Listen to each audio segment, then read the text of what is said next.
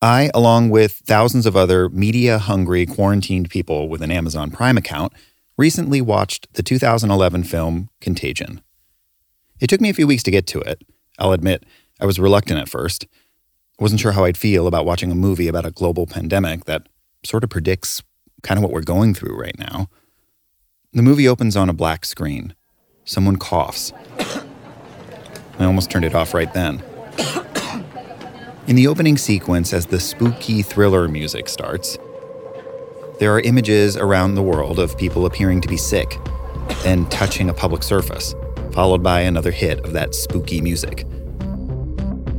It's supposed to show that a virus can spread alarmingly fast in a globalized world, that a sick person can touch a surface in an airport on one side of the world, then someone can contract a virus, catch a plane, and infect a town on the other side of the world.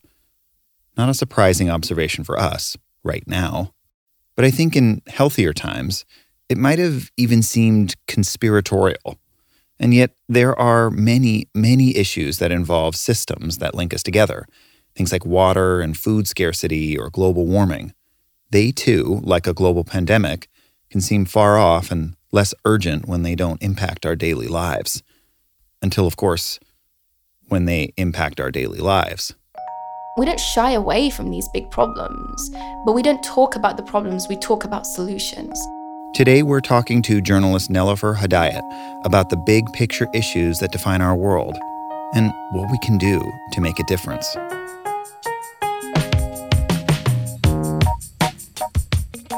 From Neon Hum Media, this is Telescope. I'm your host, Jonathan Hirsch. And Monday, Wednesday, and Friday for the foreseeable future, we're going to bring you stories of people who are far away, up close, and how each of us are learning to live through this pandemic.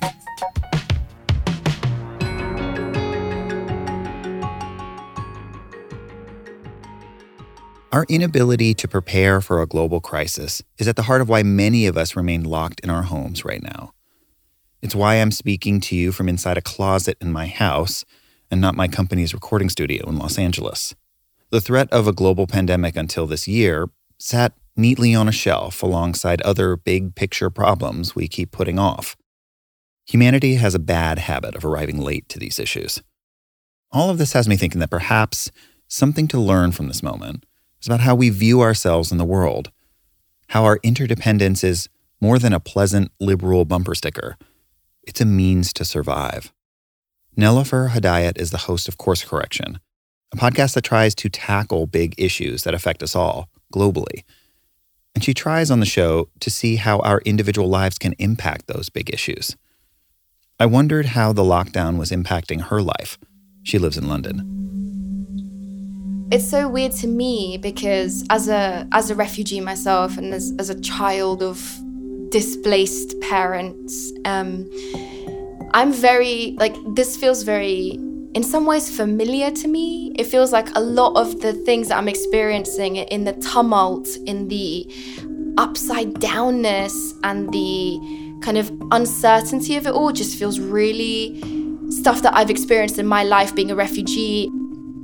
Nelufar was born in Afghanistan in the midst of civil unrest. The Soviet Union was retreating from the region, leaving a power vacuum. 6 rival armies were vying for power in Afghanistan, nearly all of them backed by foreign governments. Nelufar, her family, and the millions of people who lived in Kabul saw their country torn apart in the ensuing civil war. They had no choice but to leave. And that stuff feels really, it's weird because it reminds me of some trauma that I've been dealing with recently, where things that I was going through and hearing rockets go off and seeing dead people and all of the stuff that I must have experienced, like the 2, 3, 4, 5-year-old Nelufar must have experienced. I'm living with the consequences of those now as a 32-year-old Nelufar. When you arrived in the UK, what are some of your first memories of being there? So I arrived on the shores of the UK in 1994, and I was about 6 years old. And to come from Afghanistan, one of the most dangerous, corrupt, unstable, war-torn countries in the world, to one of the world's most successful, wealthy, organized countries. It's like living in the upside down, except I went the other way. I just remember very distinctly my first day at school in year 2 in North London. And I remember everyone, it felt they were attacking me. They were shouting at me because they would speak really loudly, and they'd be like, and later on, my friends told me, they were like, we were just saying hello and we were telling you our names, but they were like, hello, I'm Jonathan, nice to meet you. And I'm just like, I don't understand anything they're saying. And I'm like, why are these white people shouting at me? What have I done? Nelufar no longer had to worry about a war at her doorstep. Just like any kid on their first day at school, she had to worry about fitting in. Except for her, that meant adapting to life in Britain, too. I had to learn everything. I had to learn how to use a knife and fork. I had to learn what underwear was. I mean, we didn't wear it. We didn't have that kind of thing. The first thing I fell in love with was the English language. And so I learned English in one summer watching kids' TV. So I remember going back to school and being able to understand these strange people and their strange customs. And it was weird because at that time, the xenophobia that is around migration and the fear and hatred just didn't exist in North London. I was welcome, Jonathan. I never felt anything other than welcome and respected. And people would call my mum, who would come here all by herself with me and my sister, courageous for wanting better for herself and for her children. It was never put in more stark relief than when the war on terror started. I mean, I remember seeing the Twin Towers come down. I remember knowing that this is going to change reality.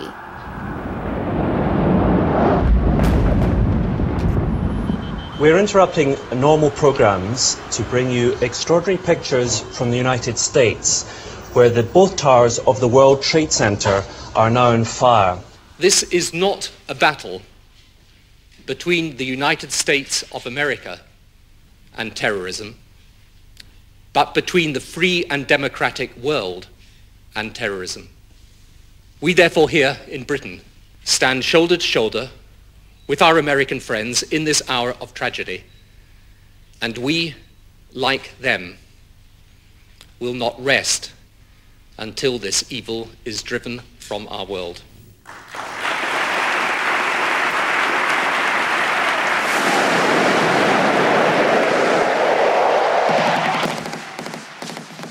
Rage rained down on my country. Rage and anger and frustration.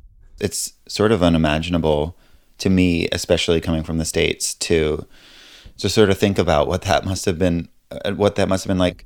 Me and my mum used to watch the TV, and we would watch the Afghan coverage, and it would be like 300 killed in airstrikes or in bombs or explosions or whatever.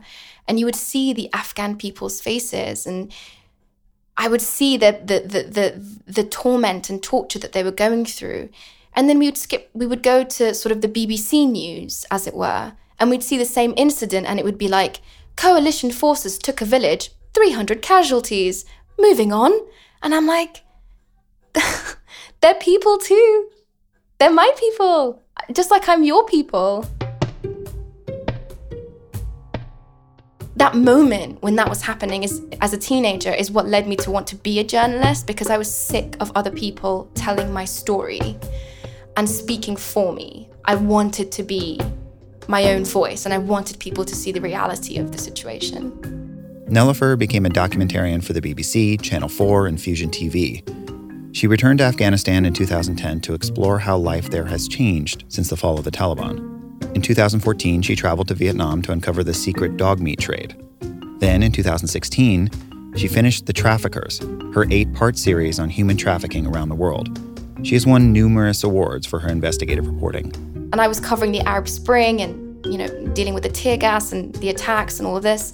And then I was following trafficking networks, for the documentaries that I made. And I thought to myself, yeah, for somebody who doesn't feel like she belongs anywhere, it's easy to belong everywhere. It's such an asset. And for someone who Like, my voice was so marginalized as a brown British woman that it just gave me like the gumption to be like, no, we are gonna listen to the people that are so often marginalized. And I have spent most of my career just trying to figure out how to give people voices and how to make change in the way that I think is useful and helpful. And I spend most of my time being wrong and learning about all the ways that I'm wrong, which is quite a nice job to have, really. As a journalist, you know, my job is to observe, to talk about what I observe. That was what the whole point of like the projects that I'm doing recently are all about that, right? Like, how can we change the world for the better? In the early 2000s, Doha debates were a main stage on British television for discussions of global issues. When they returned in 2018, Nelufar was brought on as the Doha debates correspondent. It's her job to connect with the people who were impacted by the debate topic and to make sure that their voice is represented. And now she's launched a new podcast, Course Correction, where she turns those debates into action. Here's a bit from her show. If the world is facing water shortages, what should I be doing to cut my own water consumption? What would it be like to live on 50 litres of water a day? Could I even do it? I went to work. It's only day one, and I already failed this morning because I flushed the toilet. How many litres is that? Oh my God, I think a lot. Course correction is something that came out of like a collaborative moment between me and Doha debates. And we tackle in the Doha debates some of the biggest issues in the world: the refugee crisis, the loss of trust in governments and institutions, gender equity. We don't shy away from these big problems, but we don't talk about the problems, we talk about solutions. I think for too long, journalists have stood in front of a camera with some burning building behind them or some crying mother. And then we tell people, this is what happened, this is the truth. And people don't buy that anymore. People want authenticity. I want authenticity. And so the Course Correction podcast was like, okay, all right, fine. You've convinced me. The world needs changing. How? What can I do as an individual to change things? We don't settle for a divided world. We don't want to. And that's how I feel. That's what I hope I bring. Nelufar personally takes on the challenges that she sets forth in the podcast. She tries to live her values and encourages others to do the same. Look, I don't know how else to say this, but it's kind of changed my life. I'm not the person I was since when I started to make this series, and for the better. Like, I am taking responsibility for so much. And that helplessness and hopelessness that I felt like, what am I going to do against big agriculture as a vegan? What am I going to do about the amount of plastic in our oceans as an environmentalist? I've now spoken to people and been on this journey in the podcast where I am empowered. So I hope the Course Correction podcast does for the listener what it did for me. It gave me a sense of empowerment that supplanted the feeling of helplessness. In lockdown, Nelufar's job has become less clear. She can no longer go to the places or visit the people who are impacted by the water crisis or climate change or civil unrest. The pandemic has taken away the human connections that power her journalism. As a foreign correspondent, as a journalist, it's not only the frustration of being locked indoors personally, which is driving me crazy, but the fact that I can't do my work, the fact that I can't meet people and do the thing that feels so instinctual to me is of the highest frustration. It feels like this pandemic has like ripped apart the very fabric of what I believe in, what I'm passionate about, which is discourse, talking to one another. COVID hasn't entirely stopped Nelufar from doing her job, though. Although it's not the same, she's still able to connect with people through FaceTime and Zoom. She was carrying on as best she could until the distance between Nelufar and her family was punctuated by the death of a loved one. So I'm going to try and tell the story without crying, but you'll have to bear with me. My cousin died in a motorbike accident a few weeks ago, and I got the news when we were in quarantine. And I had to go and tell my mother, who I don't live with, that her nephew's dead. There's some things you can't tell someone through text or over the phone or through Zoom because instinctually, we know that the words will not be enough. Nelufar had to be there for her mother. So I get into the car and I drive to my mum's house. And the whole ride there, I'm thinking, how do I tell her without touching her? And putting her life at risk. How do I try and grieve for the loss of his life without touching anyone, without killing anyone else? How do I not kill anyone by giving this news? She got to her mom's home and walked in, feeling the weight of the distance between them more than ever. And I stood there in my mum's living room and I told her that her nephew has died and I couldn't hold her when she found out. And up until then, it was just, wow, isn't this such a strange, curious thing to live through? Look at COVID-19, this pandemic is just shutting down the restaurants and I can't get toilet paper. And then all of a sudden, it's like, how do I stop my auntie from hitting herself because she's in such pain through her loss? Before COVID, grief could be explained without words. You could feel it in the heaving sobs of a loved one that you pulled to your chest, or the wet spot they left on your shoulder. From 6 feet away, grief feels like a gaping chasm between us and the ones that we love. And that's the moment that COVID became real to me. Like, I'm just putting myself in the shoes of so many other people who are losing loved ones. You know, the number keeps climbing in America. The number keeps climbing in the UK. We don't even know and can't even imagine what's happening in other places across the world where data isn't being collected. And I'm just thinking, this is gonna change us as a species if we can't grieve the way that we are supposed to, if we can't love the way that we're supposed to, if we can't express ourselves the way that we're supposed to. So I'm looking forward to the day where I can just hug the life out of my mother and just, well, not literally, hopefully, but just, I just miss her. I miss those things. It's as though this virus has like stripped us of our most sacred, atavistic, carnal needs as social beings, right?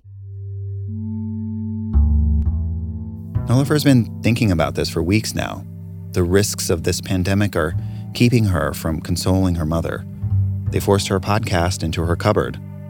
But in this moment, she still sees tremendous possibilities.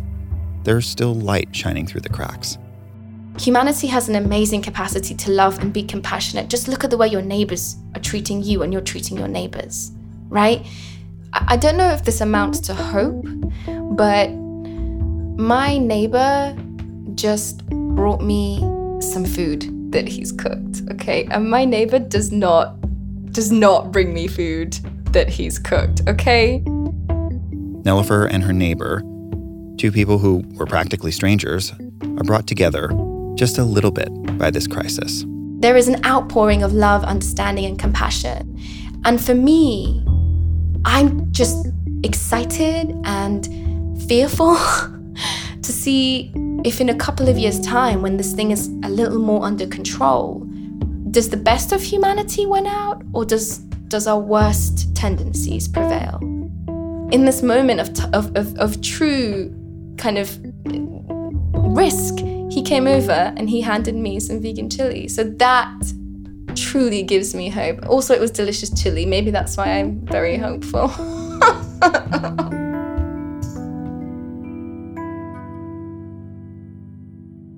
Many thanks to Nelufar for sharing her story. Be sure to check out her podcast with Doha Debates called Course Correction. You can find it wherever you listen to podcasts. Do you ever wonder how celebrities order food? Like, is Sarah Paulson a Diet Coke or a regular Coke girlie? Some peasant Coke? No. Or how does Sofia Vergara order a pizza? No tomatoes. I cannot eat tomatoes. Yes. Are you cool with mushrooms? Not really. If these are the details you need, and I know you do, I have the podcast for you. I'm Jesse Tyler Ferguson, and on my podcast, Dinner's on Me, I take some notable friends of mine out to dinners in Los Angeles and New York City. Listen wherever you get your podcasts. That thing was delicious. Every week, we receive emails, private messages on Twitter, Facebook comments from listeners telling us what your lives are like and what you're going through. And at the end of every episode, we're going to share some of that with you. Poppy Lou works as an actor, but these days, now that Poppy is home quarantining with family, that means helping homeschool Poppy's 11-year-old sister, Zoe Lou. For drama class, Zoe wrote a play. Party Pooper, written by Zoe Lou and edited by Poppy Lou. The premise? Voldemort crashes Dumbledore's pizza party. Time, present day. Setting, Dumbledore's party. Dumbledore's friends were all invited to a celebration party. This is nice. I really like the idea of having a celebration party. And the Hawaiian pizza is really good. Suddenly, darkness comes. Wind blows in every direction. Dumbledore instantly knows it's Voldemort. Oh, come on! Why are you so much of a party pooper? Let us duel again. Bro, can't you see that I'm in the middle of a party right now? And isn't it obvious that you're the party pooper? Voldemort excitedly takes his wand out, and Dumbledore reluctantly draws his wand. Let the second battle begin! They fight, and Dumbledore wins. And you thought you could defeat me? So long, sucker! Take the L! Like I said, this isn't over yet. Go away. This could use another celebration party because I defeated you twice! Twice! Thanks to Poppy and Zoe for sharing their play with us.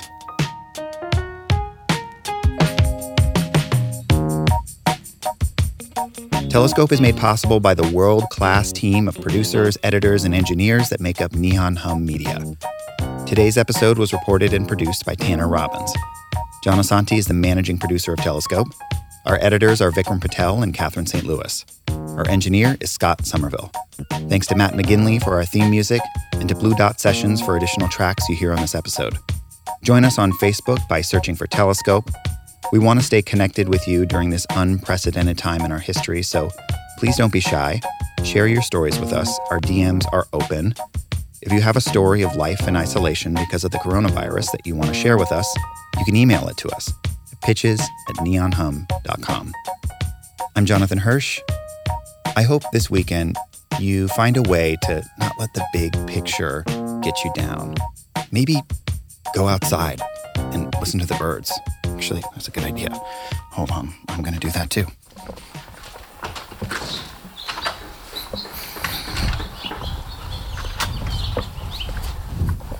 Pretty nice, right?